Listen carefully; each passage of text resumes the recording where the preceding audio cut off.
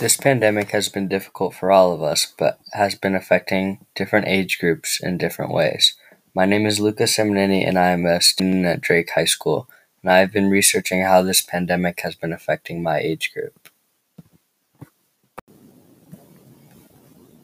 Us teens are at an age where we are very social and often rely on each other because we are all going through the same thing.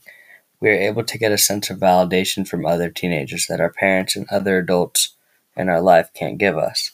Socializing for teenagers in my generation has become more complicated because of social media and because the socializing that we do in school doesn't end when we get home.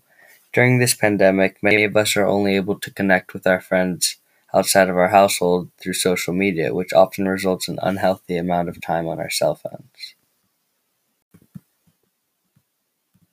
A CNN article written by Scotty Andrews says that the conditions that accompany social distancing may exacerbate the painful parts of adolescence to the point of crisis. Adolescents typically have a heightened reactivity to stress, thought to be the result of hormonal fluctuations and changes in brain development. Since teens are almost considered adults, we are faced with more responsibilities during this pandemic. Many teenagers have to step up to help their family during this time. Some teenagers have struggled with taking care of younger children in the household, along with doing schoolwork.